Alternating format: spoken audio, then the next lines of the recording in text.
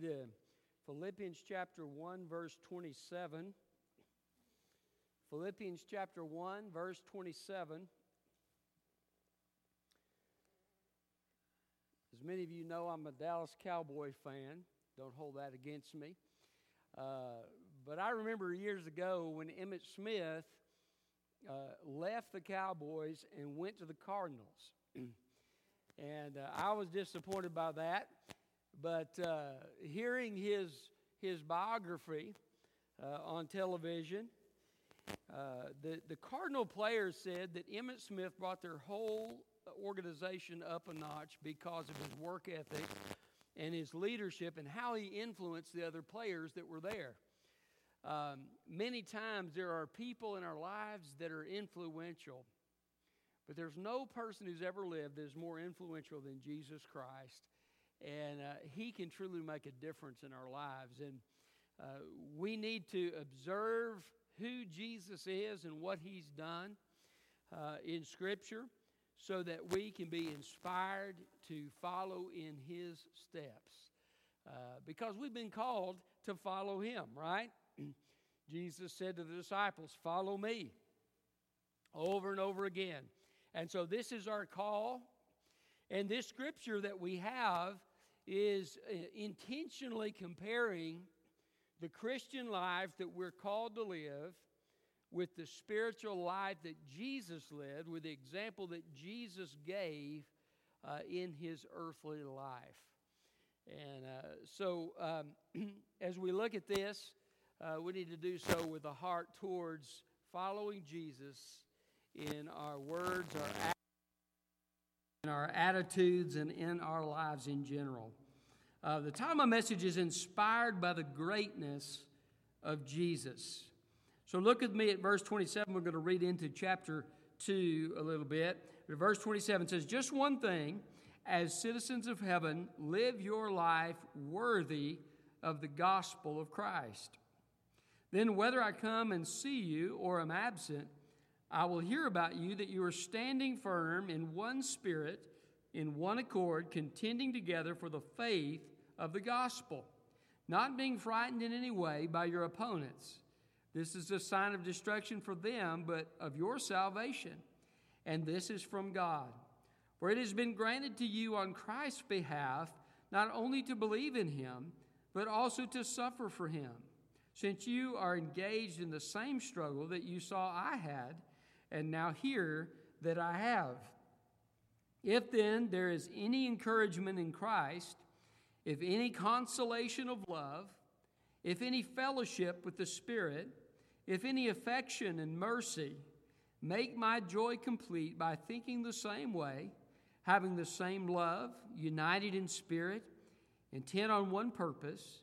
Do nothing out of selfish ambition or conceit, but in humility consider others as more important than yourselves. Everyone should look out not only for his own interests, but also for the interests of others. Adopt these same attitudes as that of Christ Jesus, who existing in the form of God, did not consider equality with God as something to be exploited. Instead, he emptied himself by assuming the form of a servant, taking on the likeness of humanity, and when he had come as a man, he humbled himself by becoming obedient to the point of death, even to death on a cross. Inspired by the greatness of Jesus. What should inspire us about Jesus? Well, first of all, he lived in perfect obedience. He lived in perfect obedience. He was obedient in his lifestyle and his relationship with God. He said, "I do nothing but what the Father tells me to do." He was obedient in his ministry. He declared the truth of God's word even when it was unpopular. He confronted sin. It took quite a bit of heat for that. He even cleansed the temple. That was a very unpopular thing that he did. And he ultimately went to a cross in perfect obedience. And so he tells us in chapter 1, verse 27, conduct your lives as citizens of heaven, live a life worthy of the gospel of Christ. And then he says in verse 29, for it has been granted to you on Christ's behalf not only to believe in him, but to suffer for him. In other words, obedience even to the point of suffering for the sake of Christ. Many people will obey Christ as long as it doesn't cost them anything, any comfort or any finances, or if it doesn't cost them the time that they must spend. And so God has called us not to live just kind of an easy Christian life, but to truly obey God from the heart in such a way that even if it leads to suffering, we'll not be deterred from our obedience. I think of Martin Luther, who had tacked up his 95 Theses upon the door there at Wittenberg in Germany, and thought he was just bringing up a debate for scholars. But it so revolutionized the world that it kind of turned it upside down, and the Reformation began. And Martin Luther began to take quite a bit of heat from those in the Catholic Church who would come against him and say, look, no, you need the church to have salvation. Martin Luther said, no, salvation is by grace through faith in Jesus Christ alone. And they actually stood together. He went before this Catholic council, and they were saying, recant this false doctrine you have been teaching about justification by faith in Jesus Christ. And he said, here I stand, I can do no other. My conscience is held captive to the Word of God. And it truly is amazing that Martin Luther wasn't killed for his faith, as many were throughout history by those who were opponents. But here's the thing. We need to be willing as God's people to take heat for the name of Jesus Christ. This goes against political correctness. I don't think we ought to be intentionally politically incorrect just to tick people off. I think there's something probably in our flesh that wants to do that. That's not what I'm talking about. What I'm talking about is clinging to the truth of Scripture, being willing to declare the truth of Scripture as the Holy Spirit leads us, to witness for the name of Christ, and to declare Jesus is the only way to salvation, even if it costs us the opinion of other people and if we lose relationships because of it. Oftentimes, people will respect the person who cares enough to share the gospel with them, but sometimes they won't. I've told you the story about that fellow that I witnessed in the military, and he sat on the opposite side of the table. He'd never done that before. But from that point on, he sat on the opposite side of the table from me, because I had tried to, and I wasn't even giving him a hard sell. I just talked with him a little bit, briefly, about the gospel, but he was offended by it. But we need to ask God through the power of the Holy Spirit, Lord, help me live in obedience to you, even when it costs me something. David was offered, the man, he said, look, take these animals and consider them my gift to you as the king. And he said, no. He said, I'm going to pay you for these animals because I will not offer a sacrifice to God that costs me nothing. The problem with many in the church today, and I know I'm talking to the Sunday night crowd, but many people in the church today don't want to pay the price of following Jesus. I think that's one reason the church in America is in the shape it's in.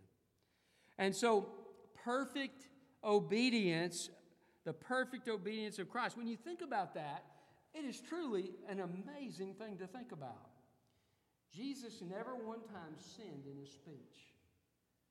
Now, I've sinned so many times in my speech, I couldn't even count it, okay? Jesus never sinned in his speech.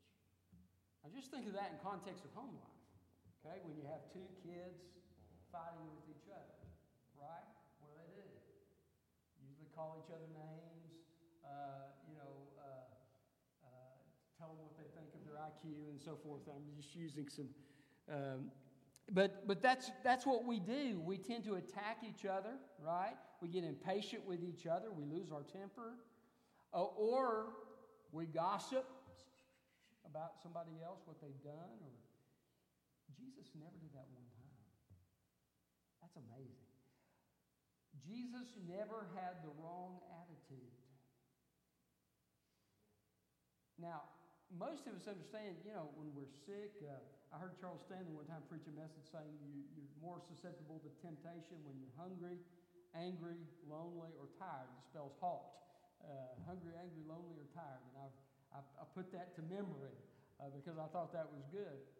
But think about this. Jesus was hungry, angry, lonely, and tired, and never sinned. This is the greatness of our Savior. There was never a time in Jesus' life where he failed to do what God asked him to do, and never a time where he did what God forbade him to do. But he lived in complete and perfect obedience. His righteousness sets him apart from every other human being who's ever lived. You read some of the biographies of some of the other religions, the founders of these other religions, and you find human failure, you find sin, you find scandal, but never with Jesus Christ. He is perfect and spotless in his character. So be inspired by his perfect character. You say, well, preacher, are you asking me to be perfect? I'm asking you to let the Holy Spirit live his life through you. None of us will be perfect till Jesus comes. But praise God, through the power of the Holy Spirit, Christ can live his life through us. So be inspired by the perfect obedience of Jesus Christ and recognize that as you follow God, God is with you. And if God is for us, who can be against us? He's talking about striving against opponents, and as you remain faithful to Christ, listen, whatever opponents we may have, as we follow Christ in obedience, nothing can stand against us. And so be inspired by Christ's perfect obedience. Secondly, be inspired by his surpassing love. I love this. If you look in chapter 2 and verse 1, he says, if then, this is in other words the basis for what he's going to call them to do, if then there is any encouragement in Christ. Can you think of times where Christ has encouraged you in your life? Perhaps it's through a song. As I've told Philip a couple of times, a number of times, there's been a song that he has chosen that has ministered specifically to me at a place where I was at that particular time. Perhaps it's a message that's preached or something that's mentioned in the Sunday school class or in a testimony that you hear. Perhaps it's something you hear on the radio, but God encourages you and ministers to your heart in a time of need. Isn't that a wonderful thing? If there is any encouragement in Christ, if any consolation or comfort of love. Have you ever been touched by the Holy Spirit when you were suffering and hurting?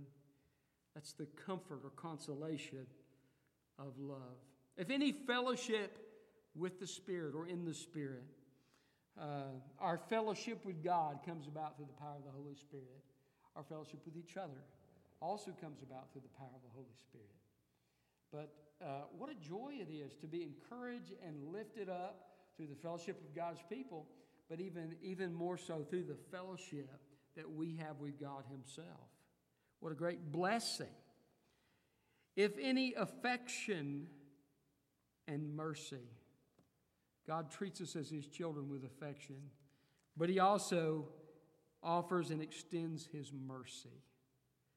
What a great blessing. I'm going to call this Jesus' surpassing love. You need to be inspired by the greatness of Jesus because he lived in perfect obedience, but he also lived in surpassing love, and he continues to live in surpassing love. He continues to minister to us as his people. This ought to inspire us to love other people the way that God has loved us. Jesus says, inasmuch as you've done it unto one of the least of these, my brethren, you've done it unto me. And by the way, this list of things that we've mentioned, God does this for us even though we don't deserve it, right? He doesn't say, oh, Roger, you have finally made it. You finally deserve my encouragement and my comfort and my mercy and all these other things. Well, no, I never deserve those God in His grace gives them to me anyway. That's the kind of love that we're called to have for each other. That's why Christianity is set apart by love. Jesus said they'll know you're Christians by your love. Why? Because love is the chief characteristic of a person filled by the Spirit of God. A lot of times I hear people say, well, if you're filled with the Spirit, you'll speak in tongues. That is not the chief characteristic of being filled with the Spirit. Okay? Now, there are gifts of the Spirit, and certain people have different gifts, and that's good. That's a blessing of God. But that's not the chief characteristic of being filled with the Spirit. The chief characteristic of being filled with the Spirit is love. And so that's why in Corinthians, Paul has all the list. He's talking about gifts in chapter 12. He's talking about gifts in chapter 14. And right there in the middle of it, he talks about love. Why? Because love is the chief characteristic of being filled with the Spirit. See, what the Corinthians were doing, they were some of them considered themselves superior to other people in the church because of certain gifts they had, and they were fighting back and forth. The haves and the have-nots were fighting back and forth over these things. And Paul said, you've missed the whole point. The whole point is being filled with the Spirit and producing the fruit of love. And if you don't have love, it doesn't matter what else you do.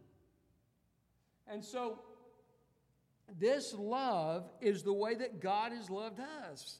And He's calling us to love. He's encouraged us. He's comforted us. He's given us fellowship with Him by His grace. He's shown us affection and shown us mercy. And He calls us to do the same thing, to be inspired by the greatness of our God. I'm just amazed. The longer that I walk with God, the more amazed I am by who He is. He's just so amazing. And as I recognize how great He is, I'm inspired. Now, I've never measured up to never even begun to measure up, okay? But I want to live in a way that honors Him. I want to live in a way that brings Him glory. And one way to do that is to ask God through His Holy Spirit, Lord, love others through me. As I exercise gifts, we were talking about gifts a minute ago. Lord, as I exercise my gifts, help me to do so in a way that expresses love for other people and builds them up.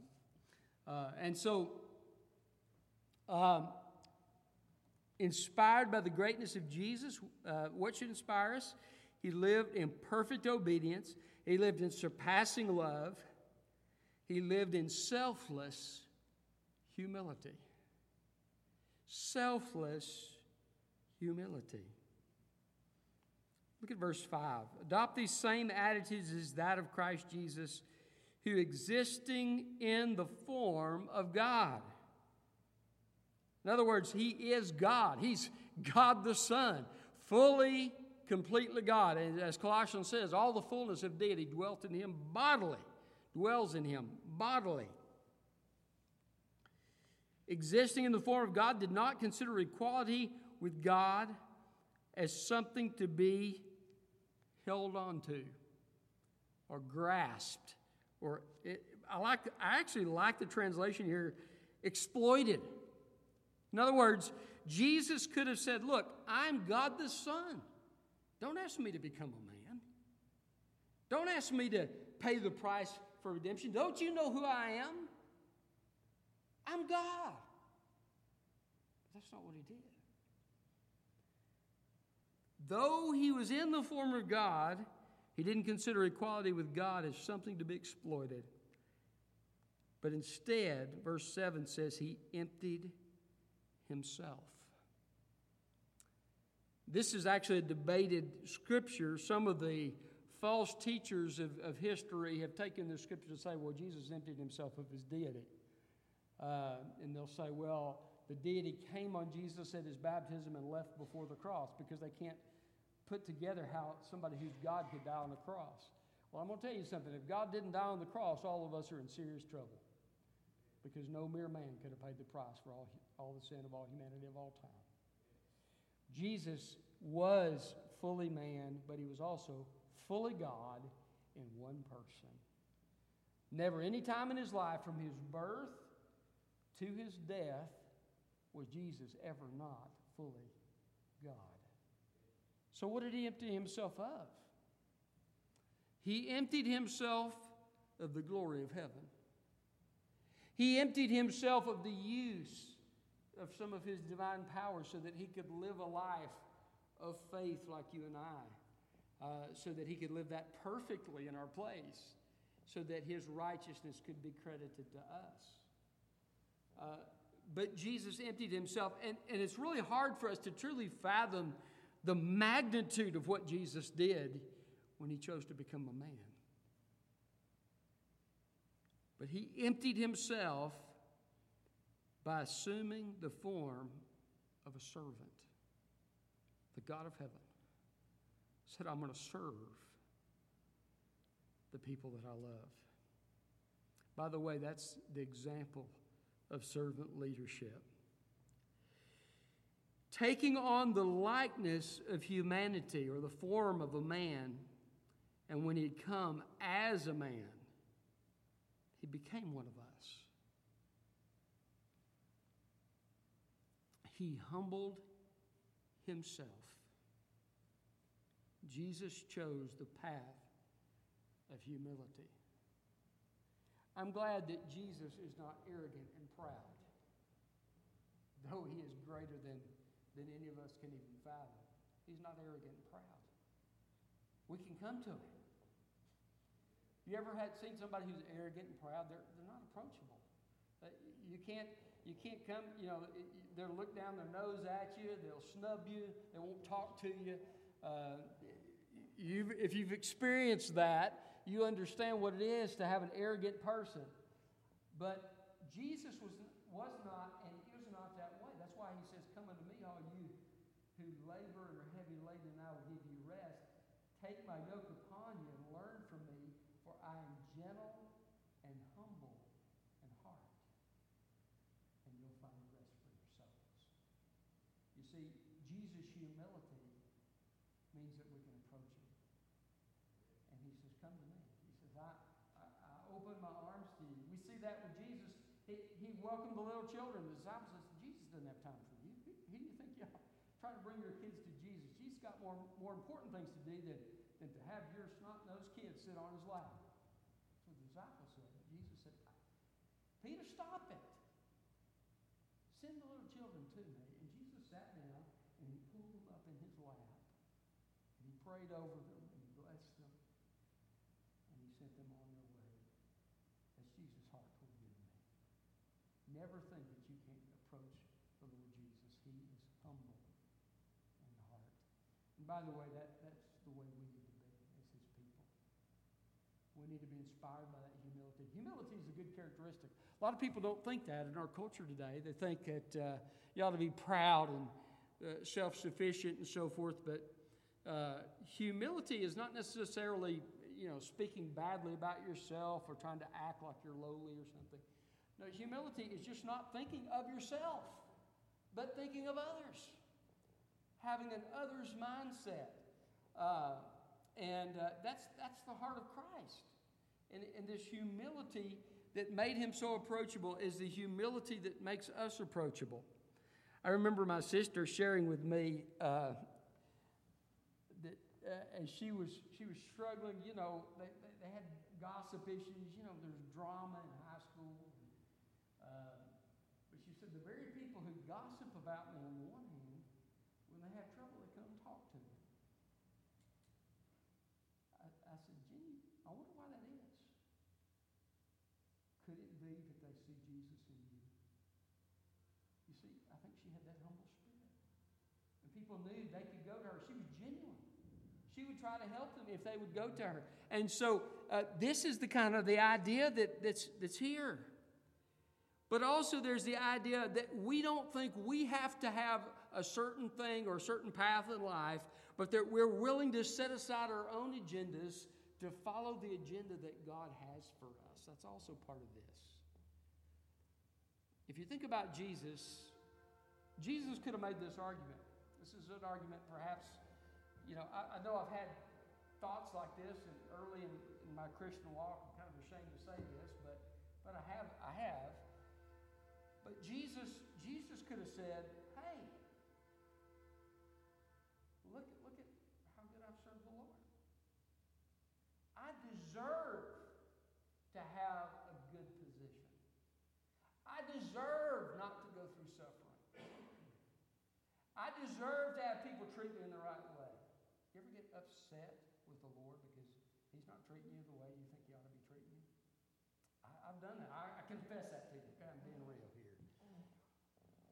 The fact of the matter is, you just show that you don't really understand your own sinfulness when you say something like that. Because truly, once we get to a place where we truly understand the depths of our sin, we could never say something like that with honesty. But Jesus could have said it honestly because He was perfectly righteous. But He didn't. He set aside His own comfort. He set aside the worship of the angels. He set aside human position. Remember the devil saying to Jesus, if you'll cast yourself down, I'll give all these things to you. If you'll bow down and worship me, I'll give you all the nations of the earth. You can take the shortcut, Jesus. You don't have to wait. You can just have all the earth right now if you'll just bow down and worship me. Jesus said, no. It is written, worship the Lord your God and serve Him only. And the devil left to an opportune time. This is the humility of Jesus. He set aside His own goals, His own agenda for God's agenda. Sometimes that can be difficult and hard to do, but by the grace of God, we can do that. And that's where significance is. Because ultimately, significance is not found in impressing somebody that lives next door to you or impressing somebody at work. Significance is found in fulfilling the purpose for which God created you. And when we choose to follow God's agenda rather than our own, we open the doorway through our choice to God's will for our lives and to the significance for which God created us. And so, this selfless humility of Christ ought to truly inspire us that someone so great would set aside everything for the sake of others. This is selfless humility. Inspired by the greatness of Jesus, what should inspire us? He lived in perfect obedience and surpassing love and selfless humility, and finally in complete surrender. I've mentioned obedience, but I want you to see the extent not only of Jesus' obedience, but of His surrender. Jesus elsewhere said, except you repent, you shall all likewise perish.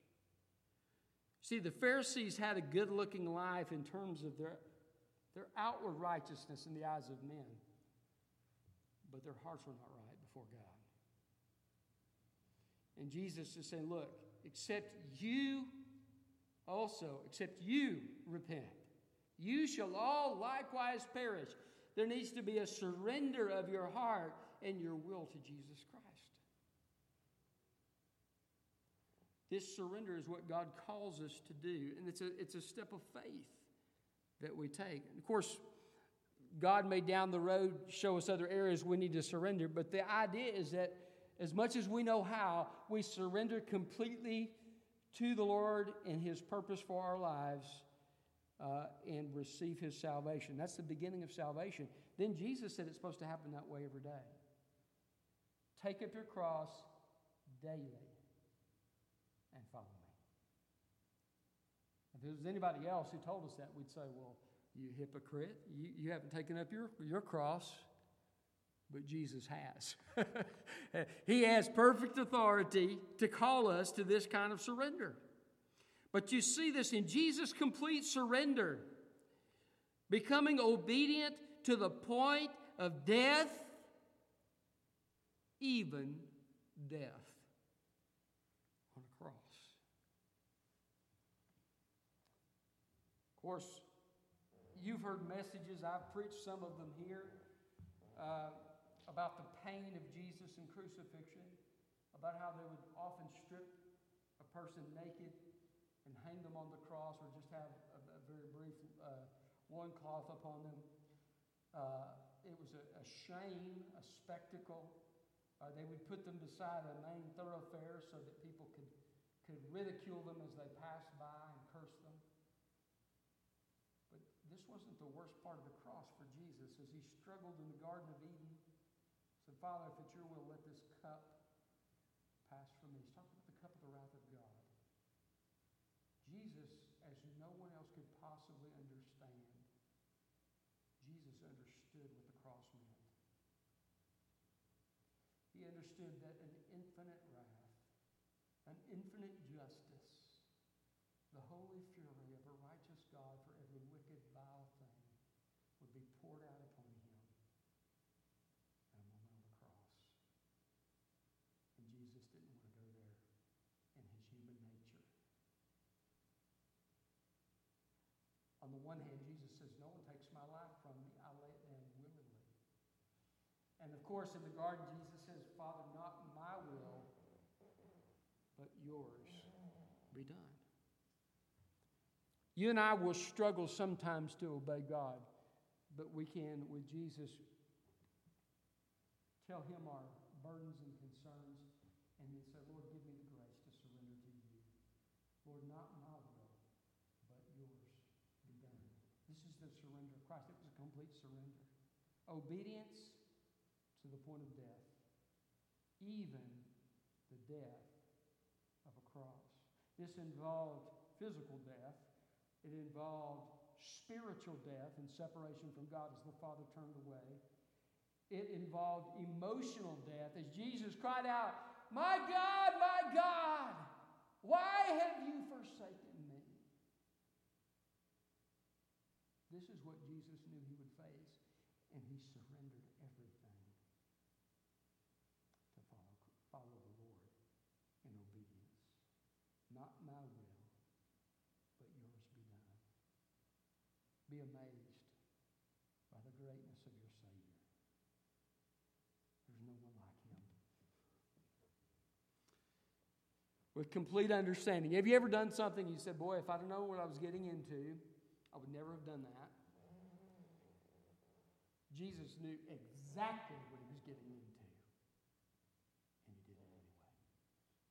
That's who he is. It makes me want to lift my hands in worship to praise his great name, because there's no one I know that can even come close to that kind of character, that kind of love, that kind of sacrifice. That's my Savior. Now, through the filling of the Holy Spirit, you and I can follow Jesus in the path of surrender. You may have to have a conversation with God in prayer, but as you bring those things to him in prayer with thanksgiving, God can bring that peace that passes understanding and the ability to do what he's called you to do. Pray, Holy Spirit, quicken me. Give me the strength to live in obedience to you, in love, in humility, in surrender to the glory of your name. This is the reason God has revealed so much of who Jesus is for us. One reason among many, I think, is to motivate us to live the life and follow in the footsteps of Jesus Christ, the greatest person who's ever lived. Let's pray. Father, thank you for your word.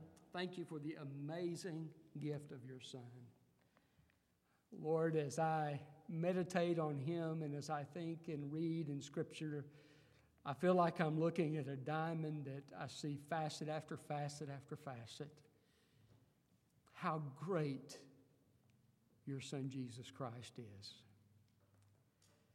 And Lord, as we look at his great life and his great love, Lord, it could seem intimidating. But I thank you, God, that you said, it's not by might nor by power, but by my Spirit, says the Lord.